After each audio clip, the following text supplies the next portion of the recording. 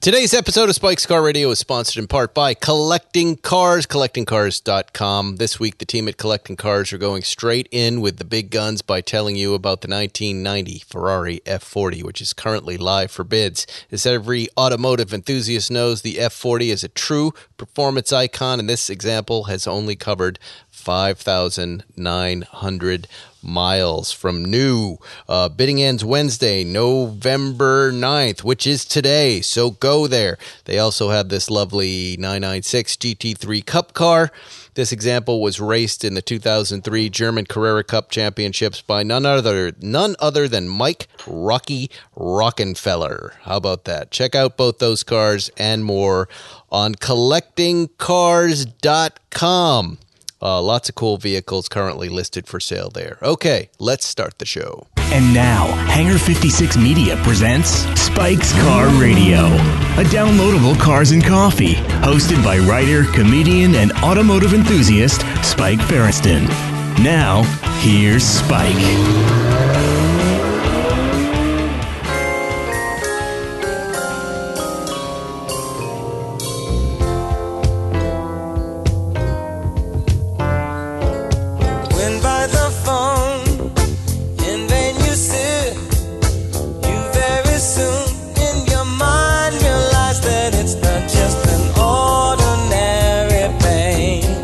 Let's sing, Jonny. You like Steve? Okay. Go ahead. I'm going to do the bass line. When you by chance go knock on her door. Good. Yeah. I gotta turn my text off. It's like we were just texting. Ordinary pain in your heart. Welcome to Spike's Car Radio. It's more than We gotta pull this up. Songs in the Key of Life. Stevie Wonder. Good choice. An album. Good choice. Oh, I should have pulled it up on the computer first. I love this. It's a great. Love this album. Love this album growing up. Do you remember the entry point to this album for most folks? 1976. The song? I was one, so I do not remember that. But go ahead. Sir Duke. Sir Duke. The top 10 hit tribute to Duke Ellington and all the jazz greats. I think Duke Ellington had passed away a few years before. But this album, geez. Still, one of my favorite all time. It's got Pastime Paradise on it. Listen to this, Jonny. So 76, I'm 12 years old. Thinking about what am I doing? And this album was a very big influence over my musical life. And you're blowing a lot of people's minds right now because this is Gangster's Paradise. I know. And Amish Paradise. This album is so good. Of course, there was this. There was Sir Duke somewhere on here. This guy. This was the hit. Oh, yeah. Remember when you were a little kid, you go, this is my favorite song. You fight with your brothers and sisters. No, it's my favorite song. And there was Sir Duke. I don't know why. There was... this was big at bar mitzvahs. This was a big... and here's a get good them one. on the dance floor. Yeah. Here's a good one for today. The Wednesday after Election Day. Love's in need of love today. Who knows? Now it's... You and I are sitting here on a Saturday. Election Day is Tuesday. Everybody's kind of nervous. Like, what the hell's going to happen? Yeah, what is going to I am a little nervous. Well, just listen to Stevie Wonder. Stevie Wonder said of all albums, that this is when he was truly happiest, and says it's one of his favorite, if not his favorite album. But he had young kids. What an album. Oh, man. I remember coming out here and meeting a friend who was in the record business and not being around a lot of music in New York. I guess a fair amount, but not, when you come out to Hollywood, you think about music, the Capitol building. I was in this recording studio, and my friend said, that piano, that's Stevie Wonder's piano. He recorded songs in the Key of Life on it. And I went, oh, my God. Yeah, I one time, an old band of mine, we were in, I forget the name of the studio, but it was where Michael Jackson recorded Thriller. They're like, that board, that's the same board. And he's like, Quincy Jones was at the board. Oh, yeah, Michael Jackson is right where you're standing. We're like, whoa. Our buddy owns the Village Recorder here on the West Side, Jeff Greenberg, who's a friend of the show and a Porsche friend. And he'll bring us over to the studio and go, yeah, this board right here.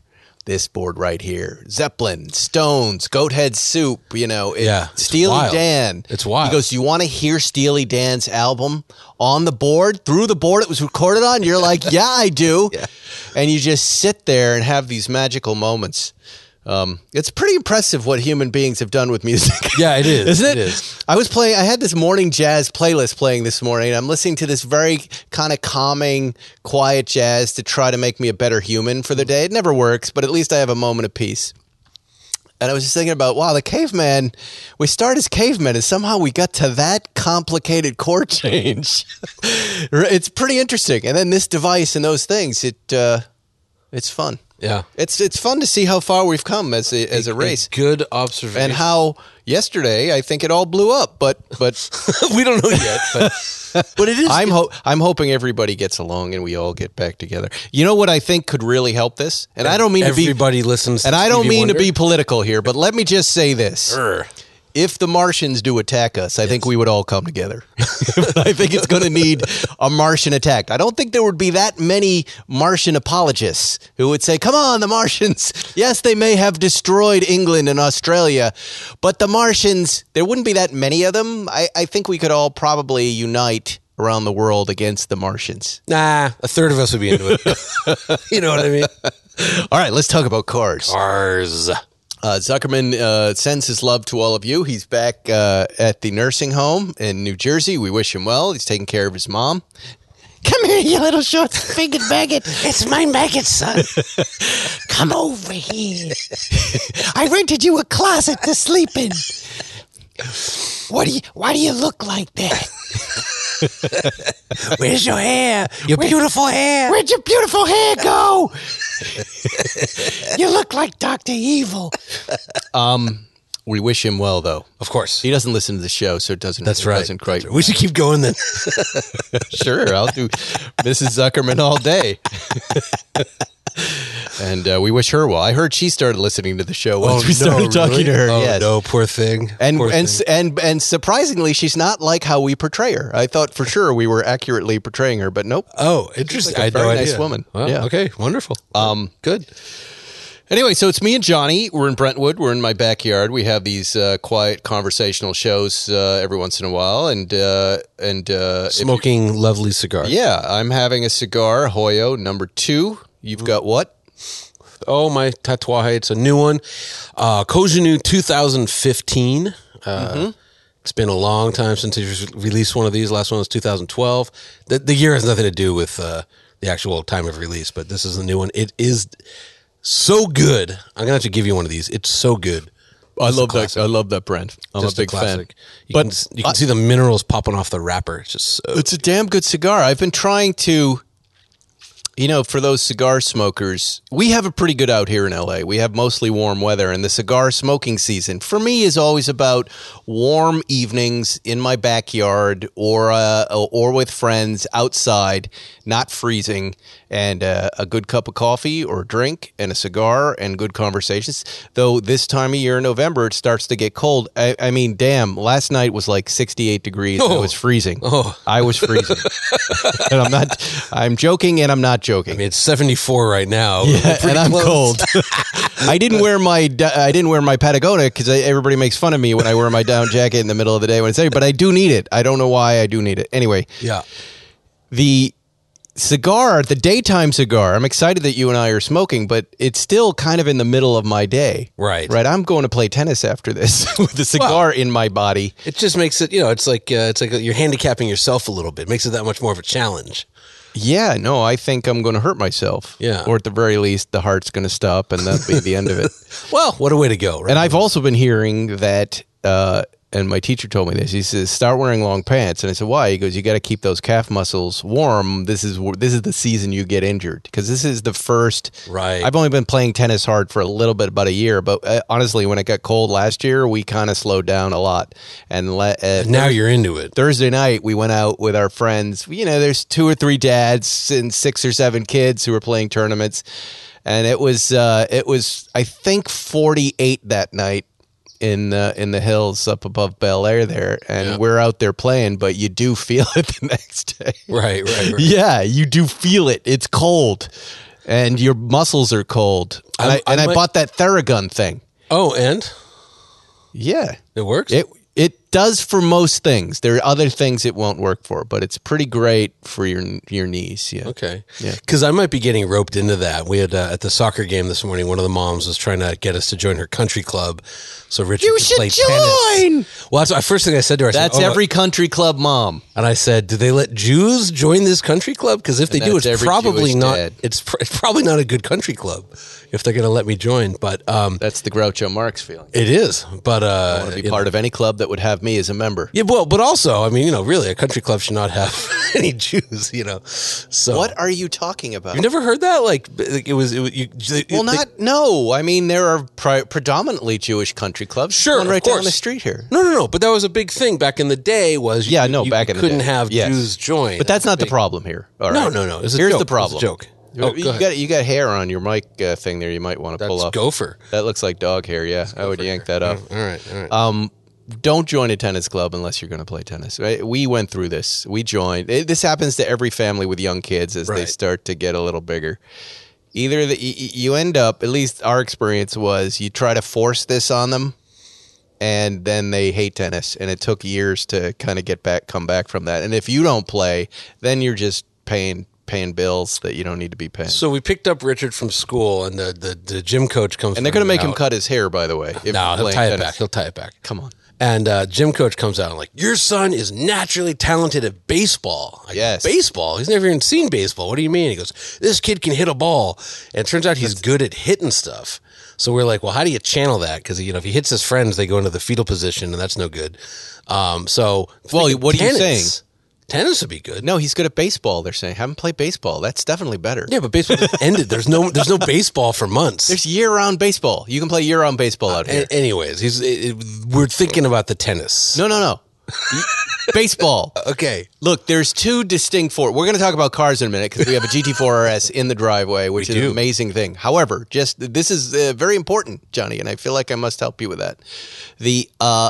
There's a fork in the road in every young sportsman's life between baseball and tennis. The two do not coexist. I just spent a good year and 2 months of my life unlearning baseball to play tennis. Right. And when we were on the courts over the summer with our friend's college-age kid who plays baseball, it was hilarious to watch. He's trying to hit home runs. You can't. They don't. Right. There's an elegance and a choreography to tennis that baseball is just brutish attacking of the ball. They don't go hand in hand. Look, so. You've seen Richard in action. Like he's a natural. I like the idea that Richard is a baseball player. That's great. But he's a natural defensive end. But my wife won't let him play football ever. So he's got to get something. Why would you want him to do that? I loved it. That was the one. It was so fun. We were going over that this morning. Like I played baseball. I hated it. I played soccer. I hated it. I was terrible at basketball. Everything. The second it was like, yeah, you can run as hard as you want and smash people and knock them down. I was good. I excelled at football. That was just so you played football. Oh yeah. So then maybe that's what we're dealing with here. CTE with you. Yeah, could be. Maybe. CTE. Yeah. Zuckerman and I we sidebar about this all the time. We go, what's wrong with Johnny? We like Johnny, but something's off. It's a Herschel Walker deal. It's that. I think it was the drug abuse when I was in New York. No, we've all done that. That's all fine. I mean, Zuckerman and I sidebar about you plenty. Zuckerman and I have never played football. Okay. Never took direct hits to the head. I played the center. I was hitting. I wasn't taking hits. You never were knocked down and knocked out? I had I win knocked out. I mean, never a head thing. No, definitely. All right. Had some. We've already done 14 minutes. We have not gotten to any part of our show. Cars. Before we get there, later on in the show, Barbara Gaines, former producer of Late Night and Late Show with David Letterman. I interview her. They've launched this Letterman YouTube channel, of which I did staff picks. It finally came out this week, and I'm really excited about that. And when she was recording me, I was recording her. So we'll have that interview. But let's do a whole show even before that. It's all right, fantastic. yeah, let's do it. What do we got? Let me just do an ad, get a couple ads. Let me just do one ad and get that out of the way. Yes. We got all great sponsors today. ExpressVPN is back. Did you ever read the fine print that appears when you start browsing incognito mode? It says that your activity might still be visible to your employer, your school, or your internet service provider. How can they even call it incognito? To really stop people from seeing the sites you visit, you need to do what I do and use ExpressVPN. Think about all the times you've used Wi-Fi in a coffee shop, a hotel, at your parents' house. Without ExpressVPN, every site you visit could be logged by the admin of that network. And that's still true even when you're in incognito mode. I mean, do you really want your parents to see what you've been looking at? No. What's more, your home internet provider can also see and record your browsing data. And in the U.S., they're legally allowed to sell that data to advertisers. My Boston accent seems to be coming back as I'm getting older. Hey. ExpressVPN works on all your devices and is super easy to use. The app literally has one button. You tap it to connect, and your browsing activity is secure from prying eyes. So stop letting strangers invade your online privacy. Protect yourself at expressvpn.com/spike911. Use my link, expressvpn.com/spike911, to get 3 extra months free. That's expressvpn.com/spike911. All right, there's a GT4 RS in the driveway. There is. Which is very exciting development. When do you get yours before we talk about this one? I believe our build date is January 20. So March? I don't know. I don't think it'll take that long. February? We're doing delivery at the Porsche Experience Center with our friends from Burt Smith Porsche in Clearwater, Florida. I think they're flying out.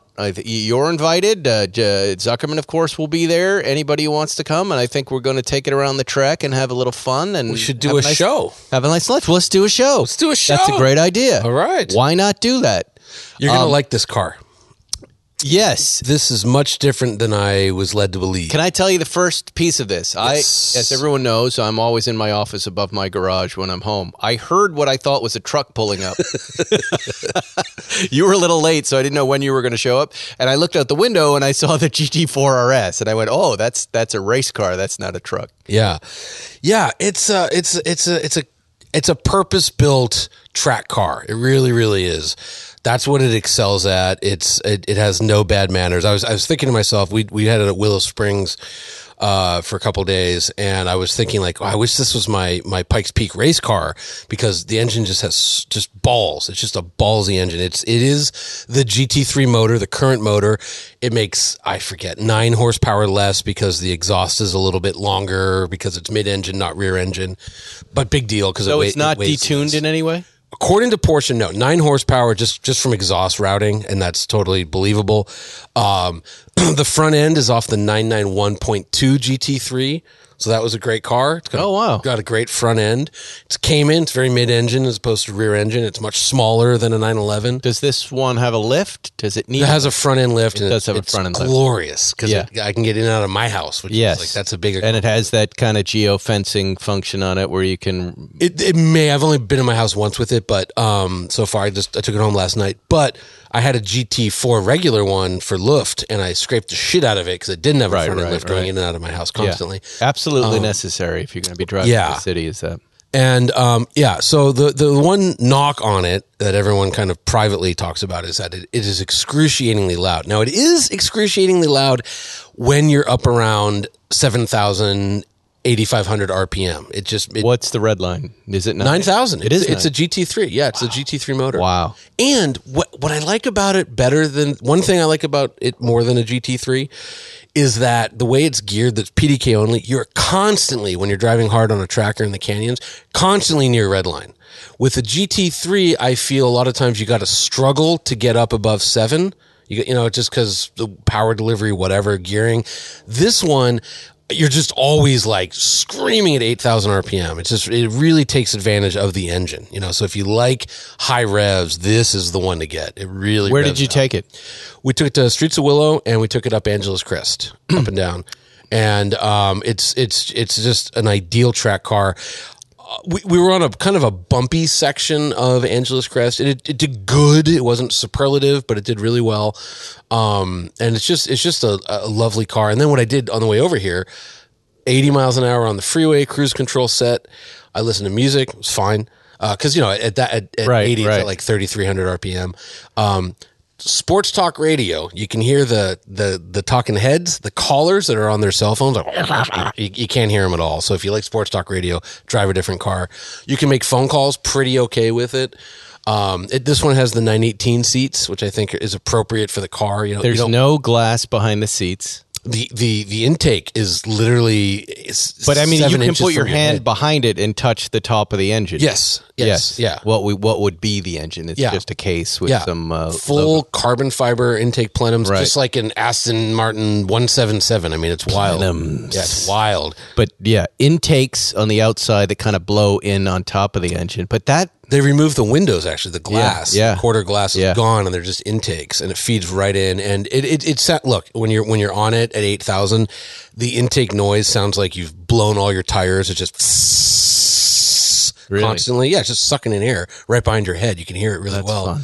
And then the engine's just, it's a great sounding engine. So. And then balance wise, it's everything a Cayman does really well. It's grippy. It's on the Pilot Sport Cup 2 R's.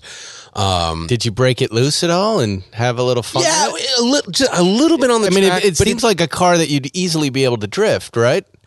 No, not because those tires just hate drifting. So I was just trying to run fast laps, and it's fantastic.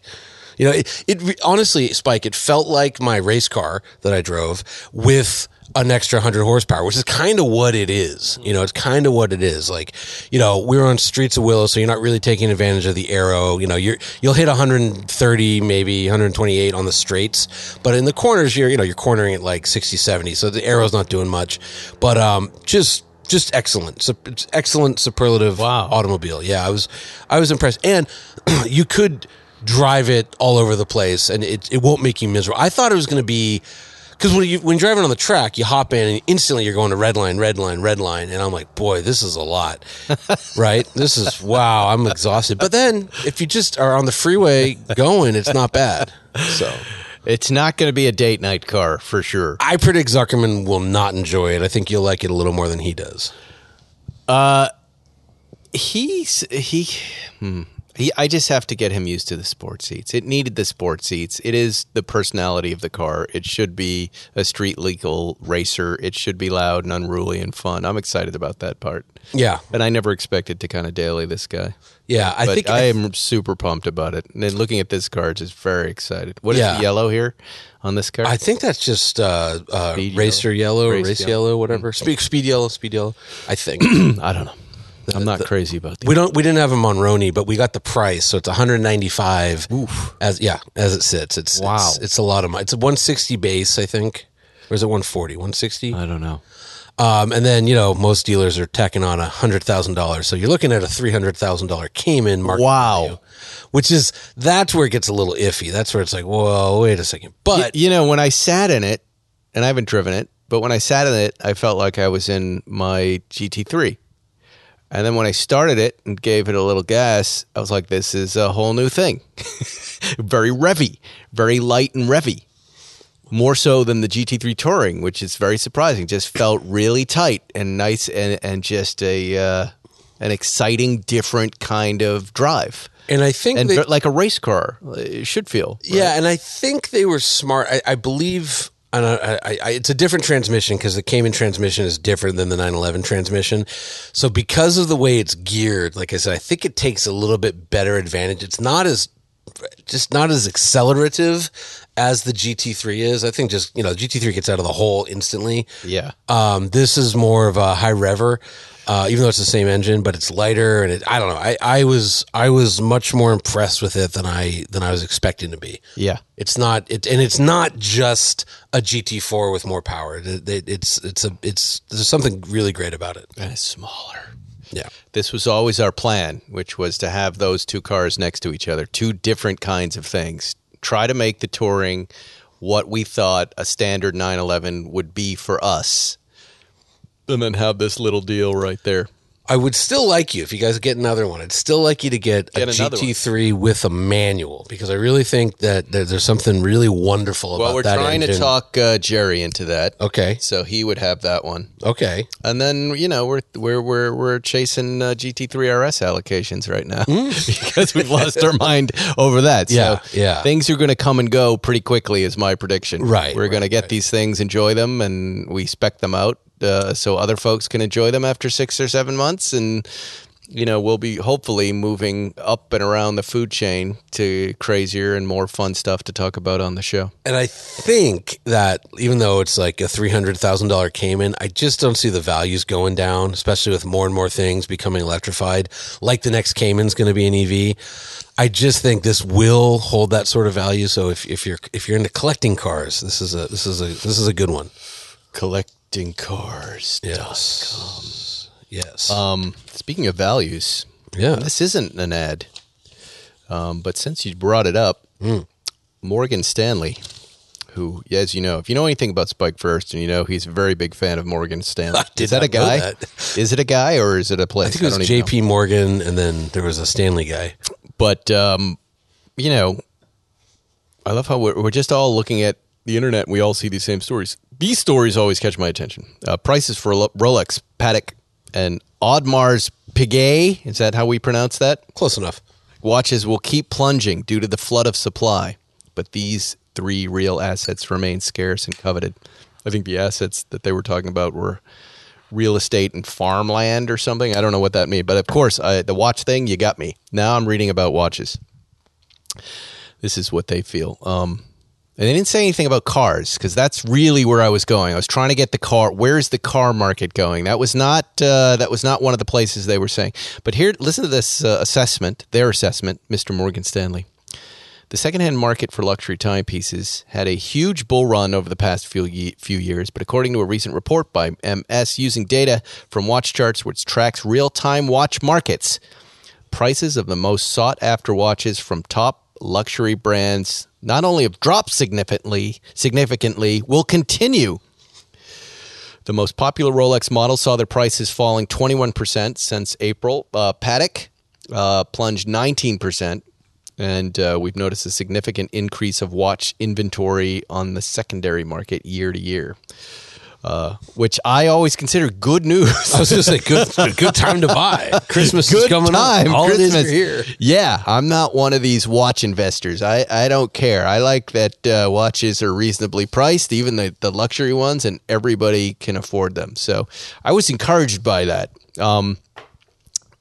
About as far as cars, I feel the same way too. Let things get reasonable again. It's getting ridiculous. I mean, you don't want to see people get hurt. So in other words, the people that bought at the top of the market, if like their master plan to heat their homes this winter was to sell their Civic Si for $50,000 on Bring a Trailer. Yes. If that plan has fallen through, that's sad. I would say, and I always give this advice just from experience, buy what you love, and you don't care if it goes up and down so much. It's, it goes up, you're not selling it anyways. It goes down, at least you love it, and you end up driving it more. Right. That's always been my... Yeah, you wind up with a great car. Have you started shopping for the holidays yet? No? Why not? Most gifts don't go bad, right?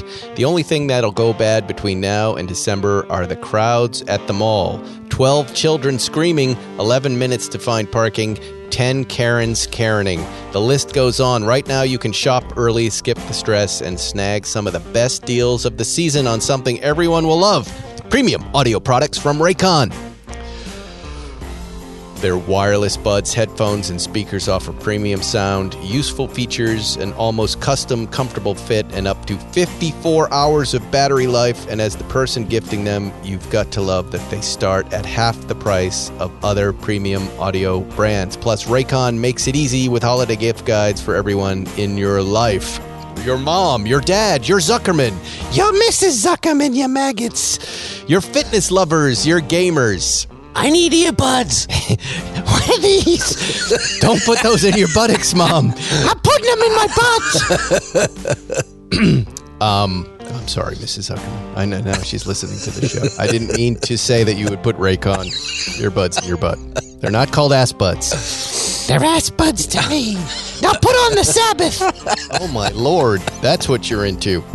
Raycon's going to be so happy. Anyway, buyraycon.com/spike911 is where you get your Raycons. All the Ferristons use them, and none of us get along these days, so it's the one thing we all agree.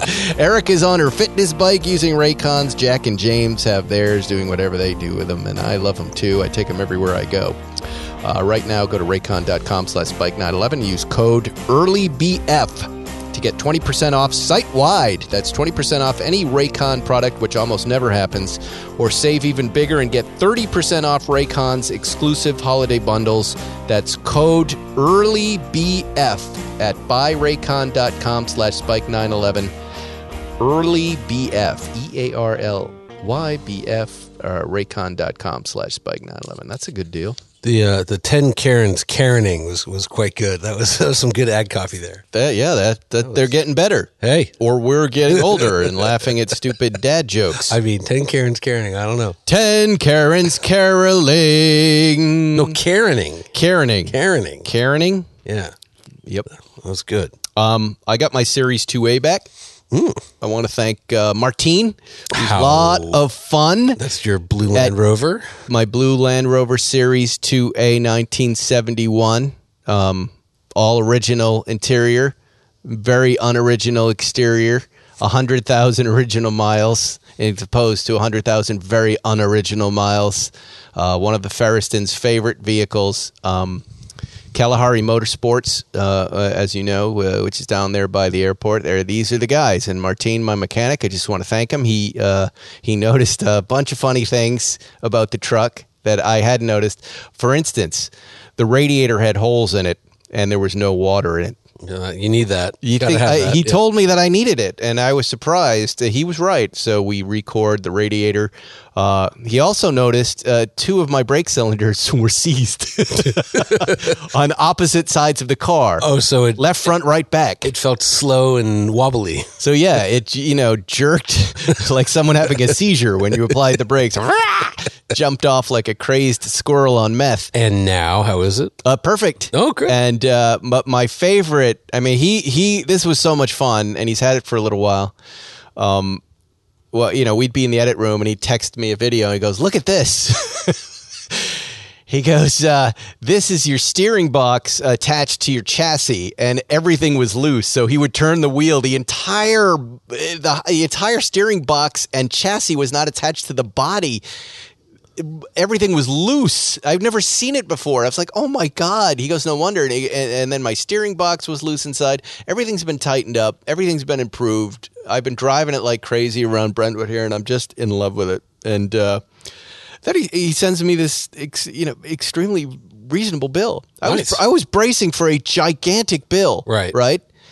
And I call him, I go, what's this? He goes, this is honest pricing. And I went, and I thought of all the other mechanics in my life who are sending me these 5- and 6-figure bills. And I went, from their pools and their vacation homes. Yeah.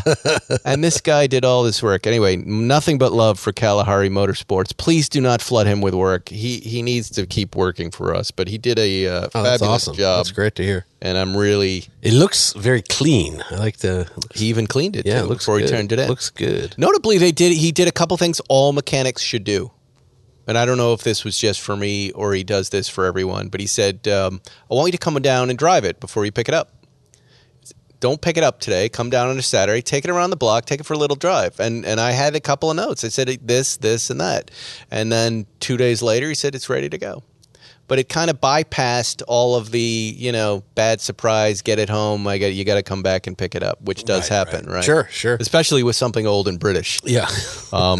It was fabulous. But I like how it sounds like the majority of the repairs was just tightening existing bolts. No, the engine was a mess. Had click everything needed to be kind of looked at and replaced and tuned up. But that's the funny thing with those old Land Rovers. And the steering box needed a lot of help. But you were running around with no water in the engine, and they'll run. I mean, that's those things can run in Africa with nothing. They'll run and run. They're bad, but they're. Last time I had put that thing away, it had coolant in it. Oh, I don't know what happened. And you're right. It never overheated without any water in the engine. Also, that car has broken down several times, and I've been able to drive it away from the breakdown, right? The drive shaft broke, and I was able to pop it into just all-wheel drive, right? And four-wheel drive, just go on the front wheels. Yeah, and it pulled it out like a guy coming off the battlefield in World War I, dragging himself up, missing a leg. Yeah. All's quiet on the Western Front. Yeah, I watched that. Horrifying. It took me 3 nights to get through it. It's not a happy film. Well, the first thing you got to get over, of course, is you're going to make me watch this through the Germans' perspective? Well, it was World War I. It was a little bit. Yeah, still young Nazis with blue eyes. You're kind of like, Oh, come on. They were. The second thing then is, these are sweet kids, and you think of your own boys, and you just like, I don't know, but it took us 3 nights. Jack and I watched it together, and it's really wonderful. It's amazing. Yeah, I was cool. sort of like, it's a little war porn, and then that speech that like the recruiter guy gives to the young man at the very beginning, I was like, wow, this is how you do it. This is how you get like 17 and 18-year-old kids to march off to the slaughterhouse. I still feel that, and maybe this is just me, but I still feel we need lighter TV. I've been watching Lego Masters. Let me tell you about light TV. There's too much insanity in the world right now that you want to escape a little bit, right? Lego Masters. Like, what? You're watching Peripheral on Amazon. I'm not watching that. That's pretty good. Yeah. It's pretty fun. We're some stars over there. And Yellowstone's coming back. Season 5 of Yellowstone's coming back. That's not light. Huh? That's not light. Oh, but it's a great show. Yeah, but Lego Masters. Let me plug that again and again. That's a show you can sit down with. That is. It's Will Arnett, and it's like Top Chef but with Legos. It's fantastic. Yeah, that's right. It's really good. I doubt it. It's really good to watch with a 5-year-old. Yellowstone is a fascinating show because if you look at the writing and the stories, they're insane. Like the folks that live in that part of town in Montana don't talk that way. They're all very poetic for some reason. They're all very, by the way, Taylor Sheridan, don't change anything. It's still fantastic. I suspect, but every few minutes they show one of these beautiful vistas of just the forest and the horse running, and I think that's why we're all watching it. It's just a beautiful state, and it just feels so nice to be out in it. Well, then I also like tough guys who don't abide by the rules and just, let's go over and kill them. And then they get away with it. Well, but do you remember the show Deadwood? Yeah. And it was very, very flowery, poetic language with a lot of cussing. But there was too much mud. There's a lot of mud, but who wrote that? It was David Milch. Mills, yeah, and he was saying that people actually did speak in that manner, overly poetic, because the world was so ugly, and they didn't have art, they didn't have music, they had their language to rely on to like beautify their surroundings. David Milch is a genius showrunner and writer. NYPD Blue was one of his shows. Yeah. I mean, Deadwood's as good as shows get. I love that. Not as good as NYPD Blue, but the stories of him as a writer are hilarious. He's battled addiction on and off, and I think most notably during NYPD Blue, and he would, you're burning candles at both ends, which means you're unprepared a lot, and you'd hear these stories that he would walk on. You've got maybe a week to shoot an episode. I don't know what they were doing, but he would walk onto the set. His actors would be assembled, and he would go, "Okay, Dennis Franz, say this." Ready? Say that line. Okay. And then he would just start dictating a story out. And it was, if you don't have to, even if you don't know anything about television, that's just madness. Right. For the actors and for the network and everyone else. And I notably, and maybe I'm remembering this story wrong, but forgive me if I am. They won Emmys that year for the best written drama, and he's just, probably high as a kite, dictating episodes and making everybody crazy, and that's the level of genius that guy is. That even when he was a mess, right, so, he can still get it done. Yeah, he can still get it done. I just didn't like the mud. That's all. Oh, that's all I was saying. Didn't mind the mud. You would say that. At long last, Tesla Cybertruck is finally in sight. When you stop laughing, I'll continue, everyone. Go ahead. Keep laughing. That's right. The EV maker plans to start mass production of its eagerly anticipated all-electric pickup truck in late 2023, according to a report from Reuters. That's 2 years later than originally planned, but we have a feeling those who have already reserved the vehicle are just glad to know it's coming. I want to believe this. I'm as you know, a very big fan of Tesla, and there are a lot of folks out there, and I'm talking about Matt Farrer especially, who are out there saying this won't happen, and they have good reason to be a little skeptical because it's late, right? How late is it? Do you know? In terms of years, very. Yeah. I mean, it's over 2 years. It's 2 years late. Yeah, because we saw that prototype, which actually was at the Art Center show a couple weeks ago, but we saw that before the pandemic. I mean, it's been a while. Right. We've been waiting for full self-driving. That's never arrived. Yeah, so Johnny, yeah, do you think we will see the Cybertruck next year? I don't know about the end of 23, but we'll see the Cybertruck. The reason I think, I read that same Reuters article, and they had a little tidbit in there, and I think it was from the article, maybe somebody told me this, but the company that makes the press that stamps the body panels, they've like signed off finally on the mechanism that'll produce the truck. And so that's a big deal. That's been the whole holdup with the thing. Because, technologically, they know how to make electric vehicles. The trick of that truck is the way the body's stamped out. They're not doing like multiple panels. It's just like one piece of steel that's bent in a certain way. Wow, very tricky to do. It should keep costs down. But anyways, to hear that like the third party that's been the bottleneck, I suppose, they've signed off on it, I think means we will see it. Look, if they say the end of 23, you'll probably see it in the middle of 24. They're just notoriously late on every single thing. And there's probably some wacky feature it does that Musk is insisting on, like with the Model X, it not only with the Falcon doors a nightmare, but the real holdup of the Model X was the middle seats. Right. Middle seats are on a single post. That delayed the thing like 18 months. And it was because Musk has big feet and he wanted to be able to sit in the third row and not have his feet hit like the bottom of the seat. So he wanted these single posts, and that made the vehicle 500 pounds heavier than it had to be because they do all this insane floor bracing to make the single post seats work. And he went on record. He said if I would have known, I never would have mandated that. It could have had regular second row seats. But that was the holdup. So there might be something like that in the Cybertruck. We don't know. You think he'll be busy burning Twitter down? I think he already burnt it down. That was quick. Did you hear about that? Half of the staff was laid off Friday night. Yeah. I think including Matt Farrer's wife. Oh, really? I think she was over there. I thought I saw something of him on social media talking about that. Oh, that sucks. But I mean, does he have time for all this stuff? I would doubt that he does. I mean, I don't know. I mean, last time I talked to Mr. Musk he was telling us. Have you met him? Yeah, a bunch of times. He was telling us that this was probably 2017 or so. We were at SpaceX, and he was like, "Yeah, I do 3 days at SpaceX a week and 2 days at." Tesla, and I spend 1 day with my family, and I sleep on Sundays. That was what he told us. Which, okay. Then our friend Franz von Holzhausen. Yeah, Franz. Yeah, he'll take care of it. Why don't they just make that guy the head of the company? Because he's a designer. I don't know. Yeah, I think he could run the whole deal. Sure, designers can run companies. Absolutely. He's designed all of their cars. He designed the Cybertruck. He's the guy. He's the man. Why not take the controversy out of that car company and put Franz in charge? And I mean, you want me to make a move? You should tweet it right now to Elon. There is no Twitter's gone. It's disappeared. He'll charge you $8. It's really fun to watch Twitter evaporate. Like social media a site can just evaporate overnight, right? Look at MySpace. We're not even sure what happened to that one after our friend Rupert bought it. Right.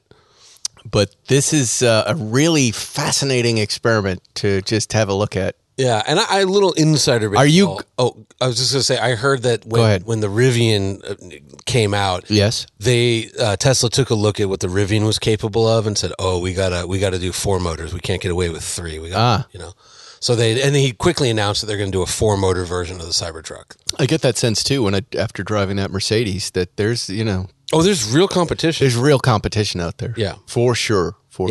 And then look, the Lightning is a big hit already, and there are $90,000-$100,000 versions of it. Yeah. And like, you don't have the hassle of like, trying to find a Tesla store and all that. You can just go to any Ford dealer and grab one. Easy to get serviced.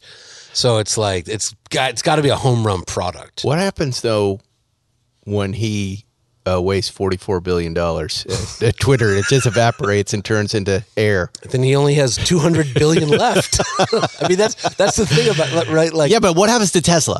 Forget about Elon Musk. I'm trying not to be political here. I'm just saying, is Tesla going to be okay?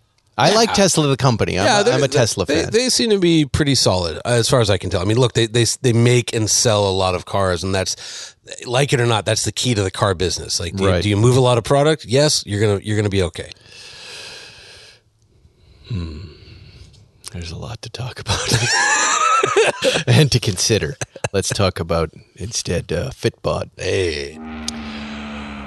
Building a workout routine shouldn't take hours of research, and keeping things challenging shouldn't mean buying even more gear. The Fitbod app creates a workout routine that adapts as you improve and uses the equipment you already have so you can reach the next level without burning through all your free time or cash. And look, we all did this. I did this. When the pandemic started, you started working out at home and you bought all this stupid crap and dumbbells and exercise bikes, and they're still up there. Well, guess what?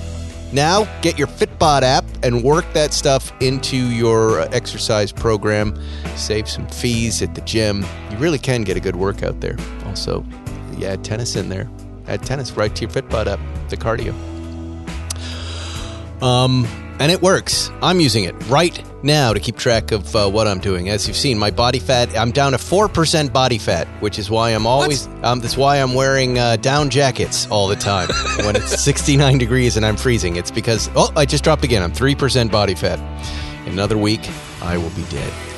Whether you've been missing gym time or you've hit a plateau, a fresh start has never been easier. The app switches up your exercise to avoid overtraining or burnout, and your program changes based on your personal progress for maximized results. A full year of Fitbod is less than the cost of a single session with a personal trainer. I can also attest to that. I use all of it, though. I work my trainer right into the Fitbod app. I do all of it now. Join Fitbod today and build a routine that grows with you without slimming down your wallet. Get 25% off your subscription and try the app free at fitbod.me/spike911. Fitbod.me/spike911. That's fitbod.me/spike911. I have my trainer, Steve. 4%. I've got tennis. The lowest I've ever gotten. And I was part of Equinox at one point, and there was a fitness challenge, and I thought, and I had never really trained at all in my life, and I was like, I'm going to win the fitness challenge. This is a really dumb thing to try with Steve. So in West Hollywood, I had to lose the most body fat, percentage-wise, and I won and then lost on a technicality to a fat guy. I won, and I got down to 11.4% body fat, which for me was far enough. And no lie, I was freezing at night, summer or winter, it didn't matter. You're shivering, and people are going, "Are you okay?" You don't look right. But I loved it. It was hard. It took a long time to do, and really, it was shooting. When I was doing a lot of shooting in front of an audience, so that was burning the most calories.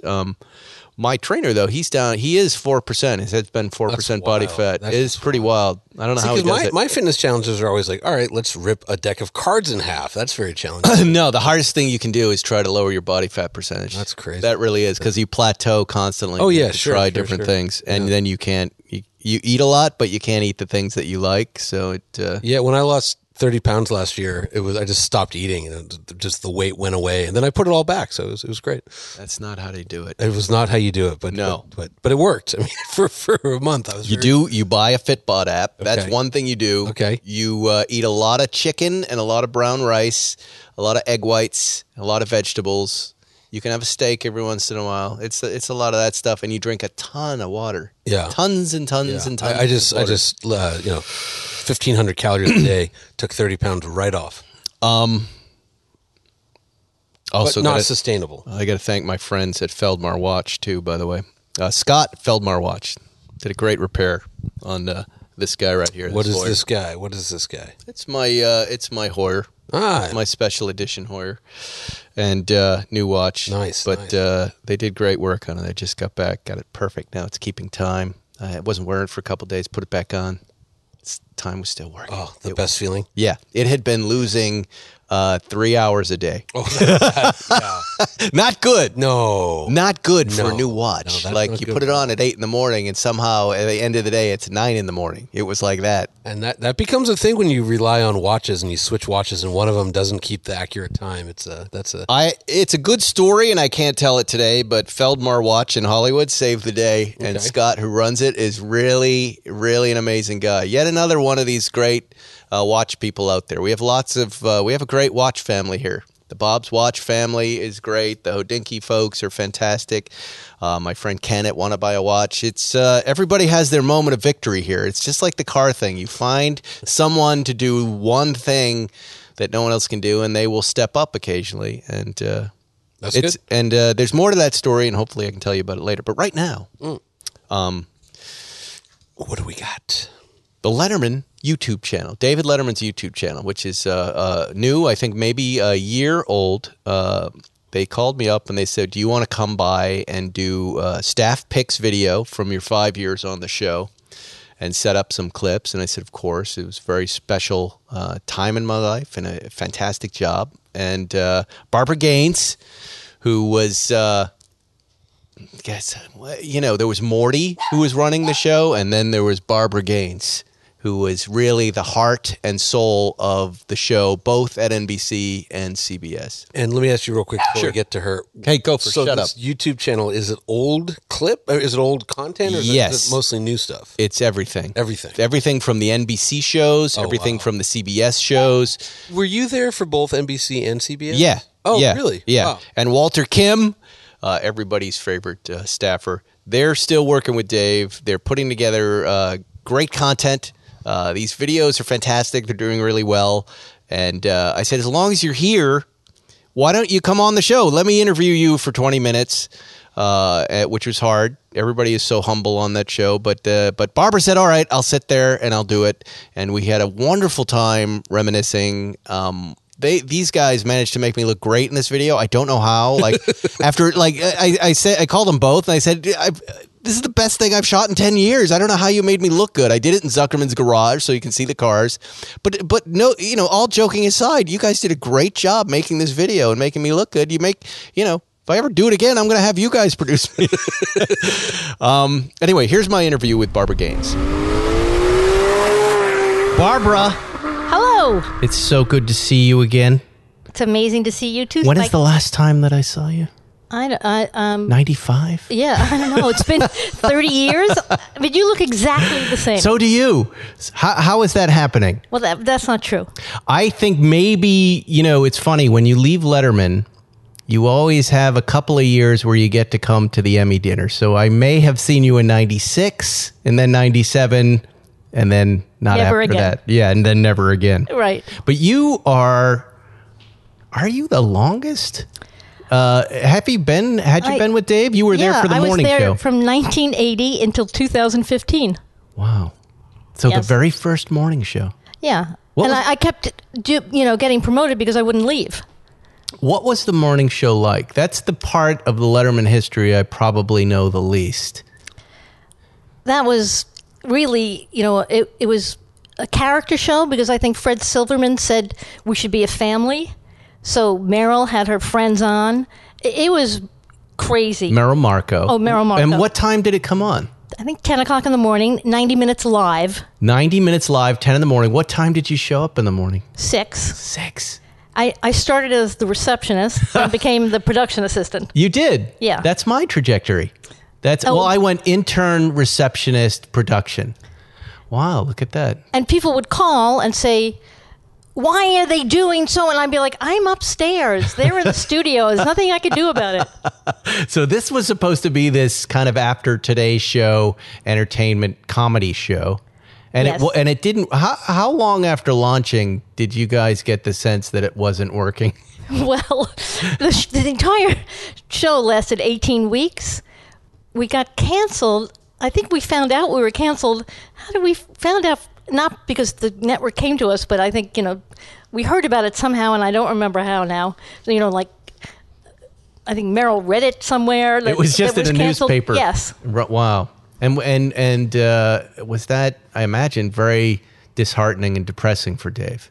Yeah. I think he thought probably after that he was done, and then they gave him a holding deal, and he came back a year later with Late Night. So right away they said, "Look, we were wrong with this format." Did you guys pitch the format, or did NBC come to you and go, "Hey, Dave, we want to put you on at 10 in the morning"?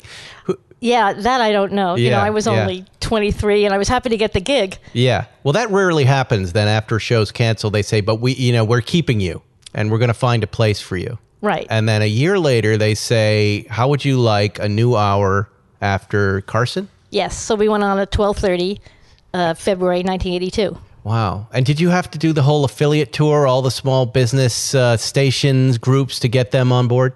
Dave would do satellite hookups all the time. Right. Hi, W652. Right. But did he have to win them over? Because I even went back when, and when I was doing Late Night at Fox in 2006, I still had to get the time back from the affiliates, right? You had to go meet with these guys and say, "Hey, this is what we're doing, and would you be willing to give us the midnight hour on Fox?" Right. So he had to go around and shake hands and be a politician. Hi, Betty. Hi, Tim. But he did it over a satellite. Yeah, I mean, he probably went too. I honestly, I'm sorry, I don't remember. Yeah, how big of a star was he at that point, or was he just one of the bigger stand-ups? He had filled in for Carson a lot, but I don't think he was well known, which is why we were able to go out into the street and do all kinds of stuff without people knowing that it was Dave. Right. So then he gets into 12:30 at NBC, and that's where television changes forever. That first year, these are all questions I've been dying to ask Dave and you. Just what was the first year like? Did you know you really had something, or were you guys just creating something new and hoping it would find an audience? I mean, it really felt like there was young people took over the studio.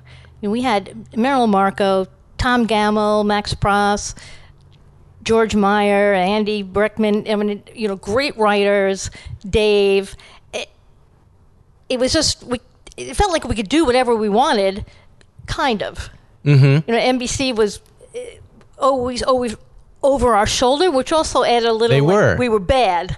So would they give you notes? They didn't give us notes, but there was always that thing of compliances. We couldn't say certain things, and then also Johnny Carson, we couldn't do certain things. What do you mean?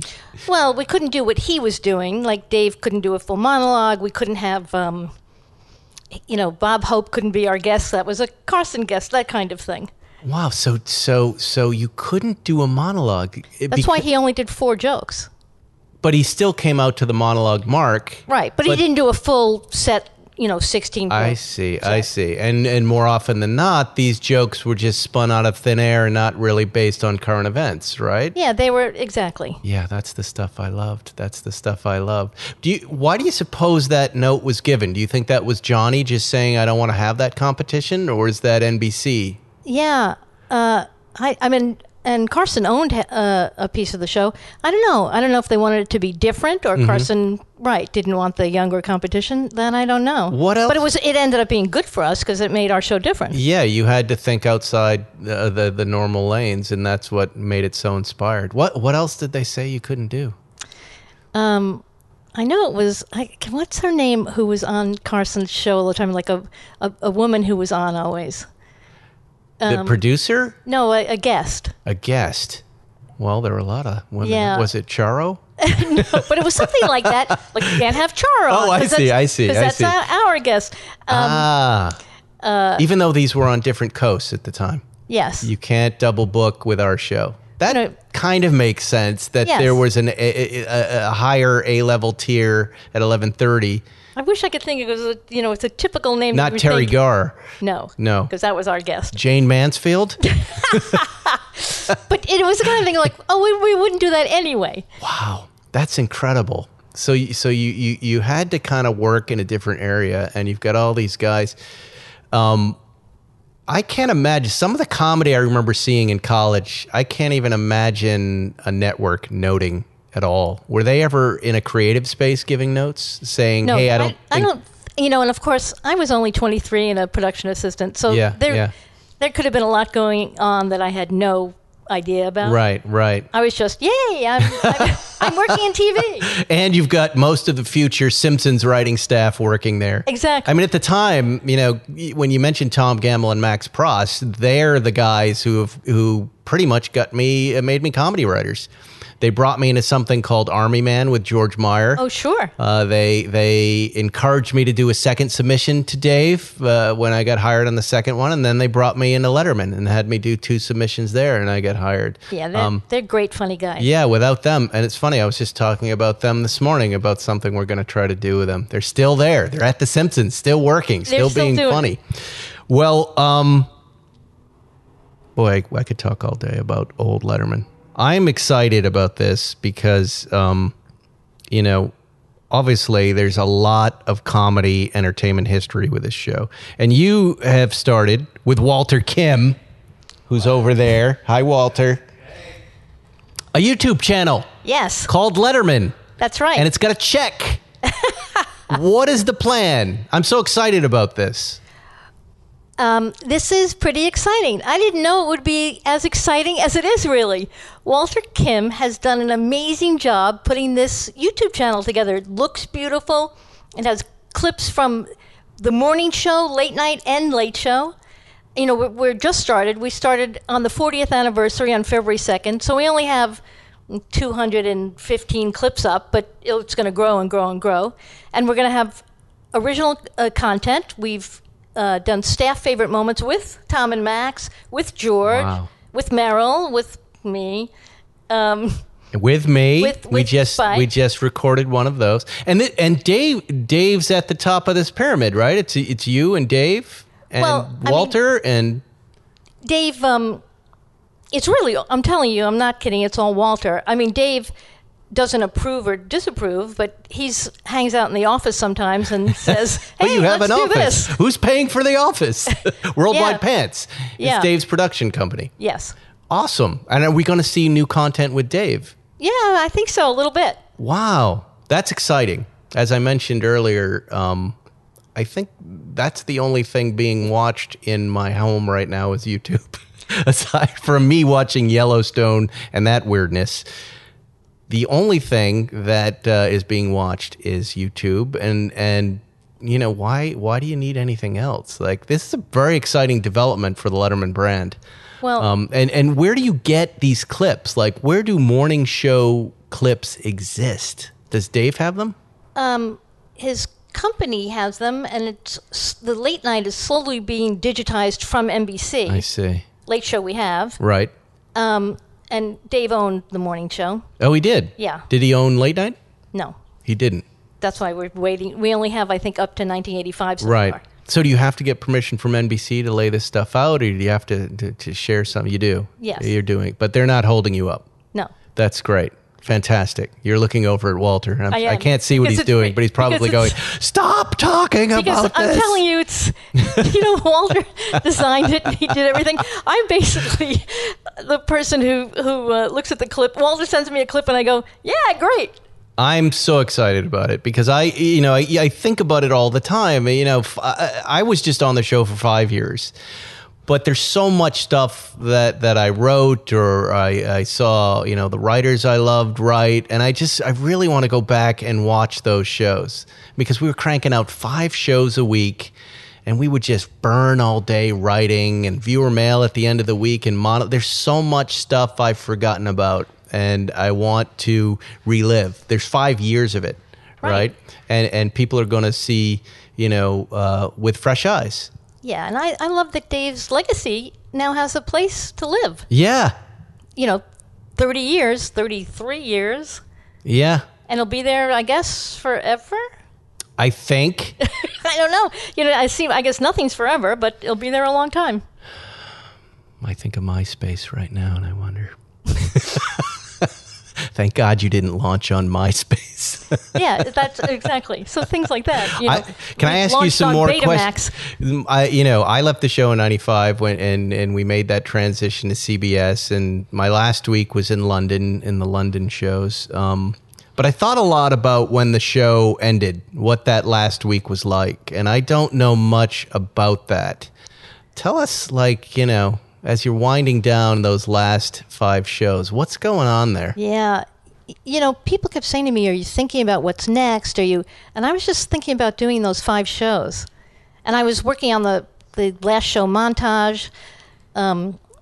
Oh, that was yours? Yeah. Wow. Which was very similar to when I put my son's bar mitzvah montage together. In what way? You know, just emotional. In my son, it was 13 years of photos, and it was 30 years of photos because we took freeze frames from the show and ran it to the Foo Fighters. Yeah. And were people packing up? I mean, I know you're thinking about your next gig, but that's a family at that point. You know, you're in Dave's family. I had boxes in my office from late night that I hadn't unpacked yet. Wow. So, I would never unpack. Yeah. So yeah, people were packing up. It really kind of took me a year to realize, oh wait, I don't work anymore. Yeah. No, I know.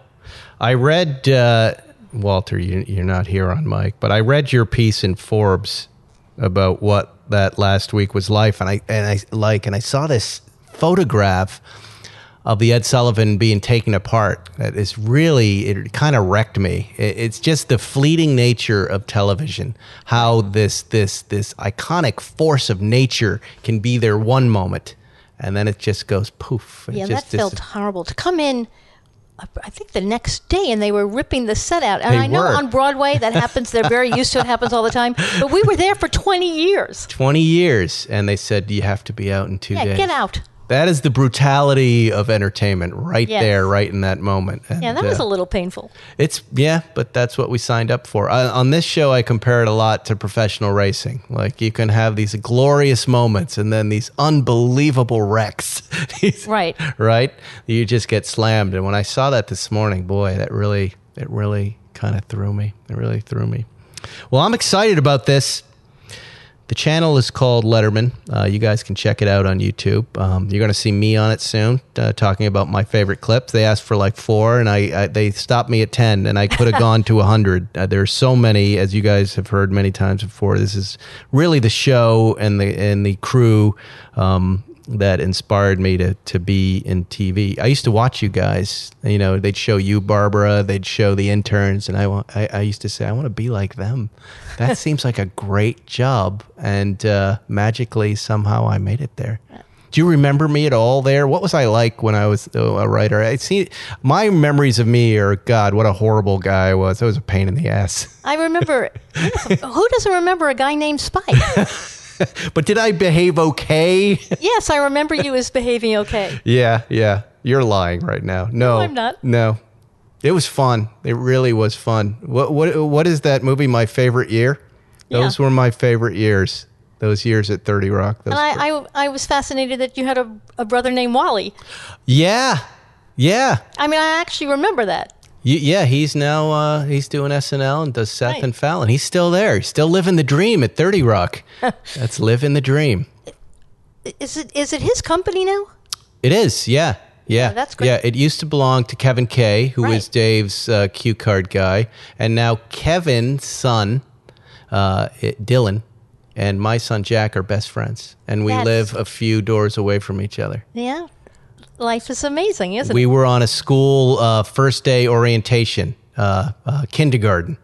And I'm looking around at the dopey parents and I'm in hell. They're all finance people. And I'm like, oh, God. And I look across and there's Kevin Kay. And I went, yes. Oh, that's fantastic. I was on the hood of his car on New Year's Eve in 1995 with Adam Sandler. I'm going to be just fine. I don't understand that story. That was a lot of drunkenness is what it was. A lot of drunkenness. Well, good. Congratulations. Walter, congratulations. Thank you Spike. for inviting me to record with you guys. And go check out the new Letterman channel on YouTube at the beginning of what's going to be a monumental content creation. Thanks, Spike. Well, there it is. Good stuff. You learned a lot. I did.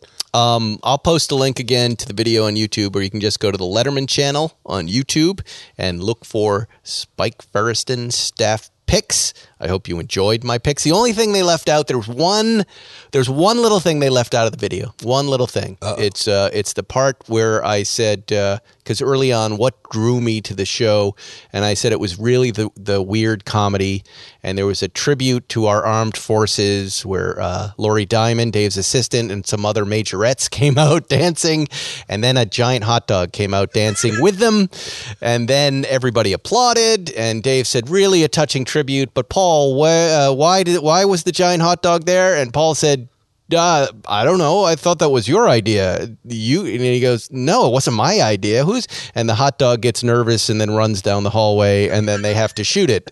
And then you see Mustard drive in front of the lens. I don't know why that piece didn't make it into this video, but that's why I chose that one.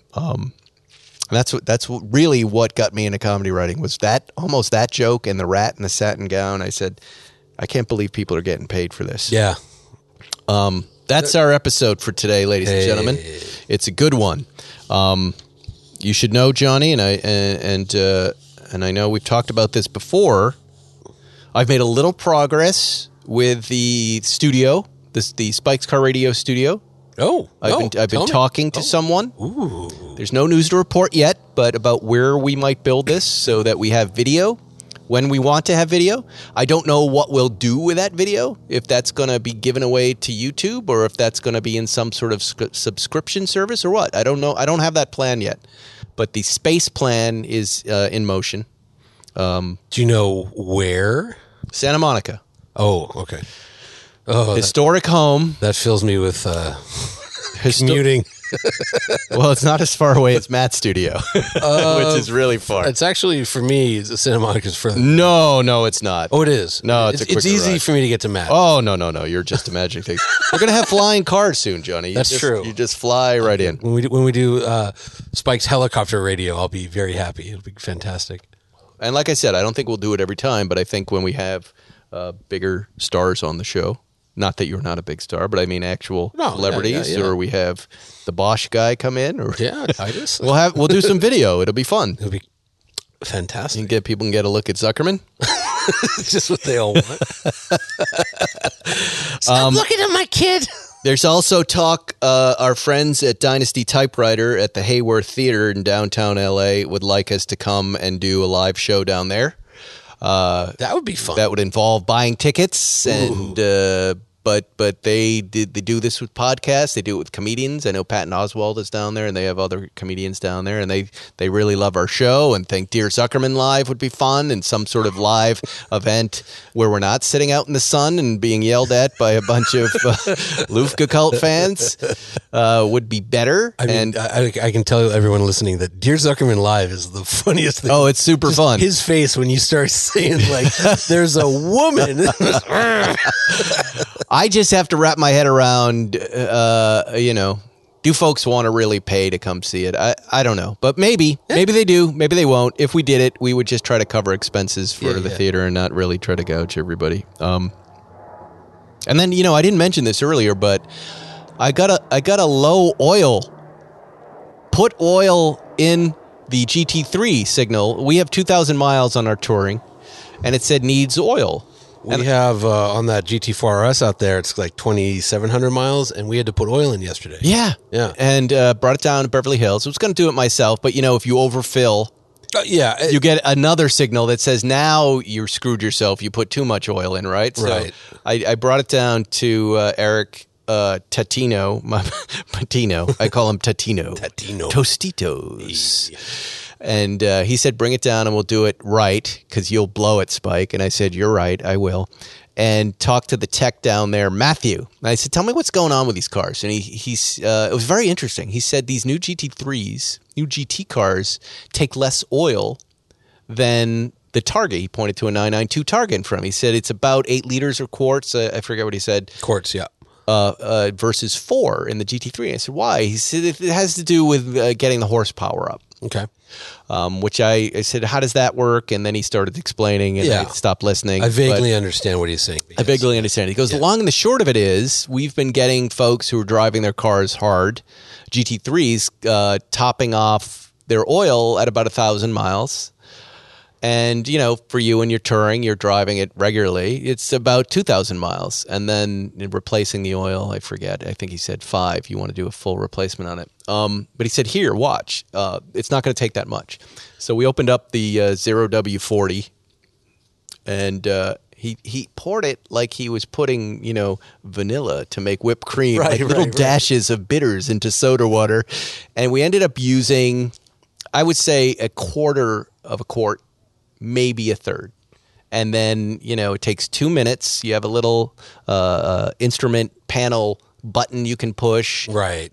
The car is off, right? The car was idling, I think. It should be idling because the scavenger pump's going to move the oil Correct. around. Yeah. Okay. It's a and dry it counts sump down and all 2 that. minutes, Yeah. and then it pops right up into the middle.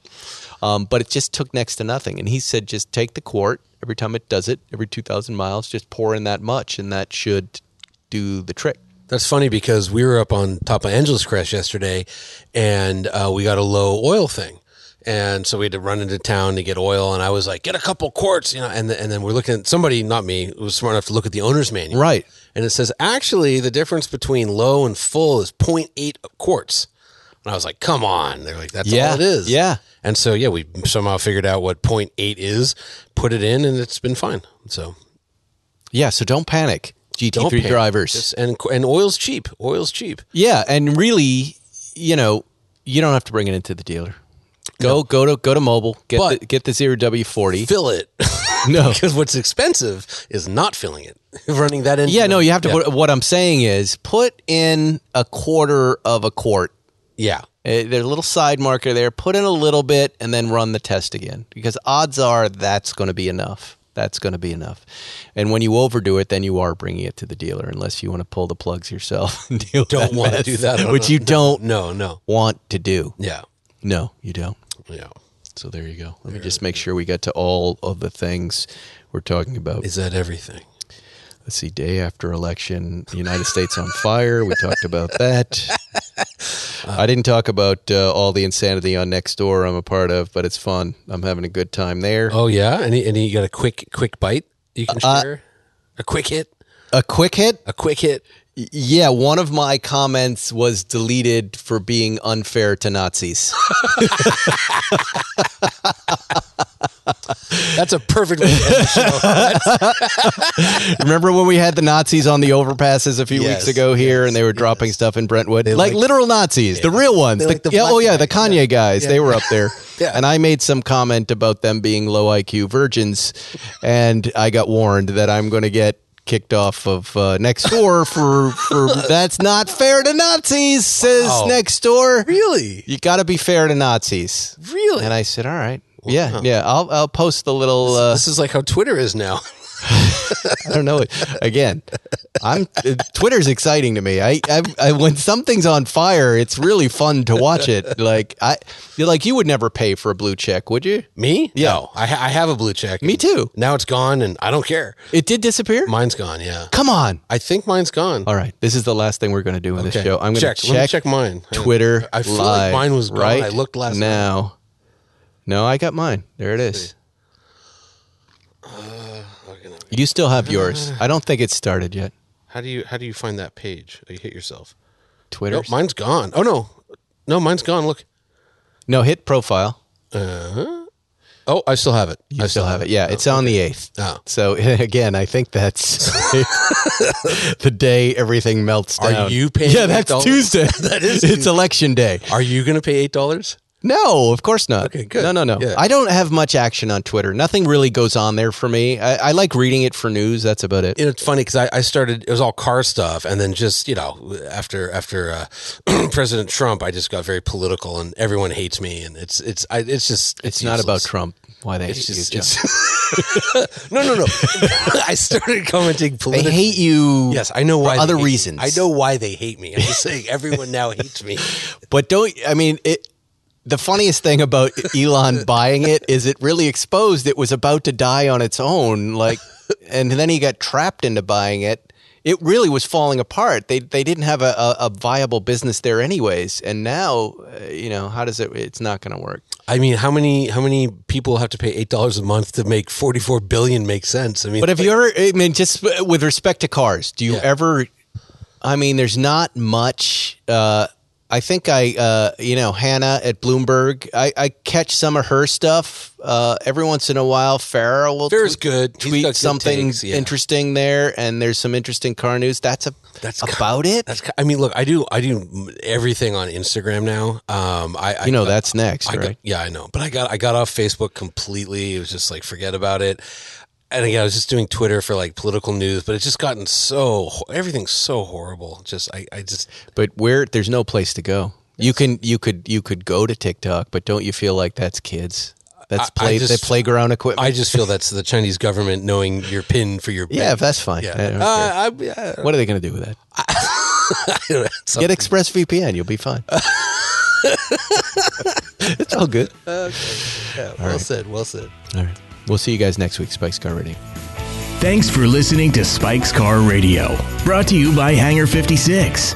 Listen to new episodes every Wednesday, and be sure to subscribe on Apple Podcasts, Spotify, or wherever you get your favorite podcasts.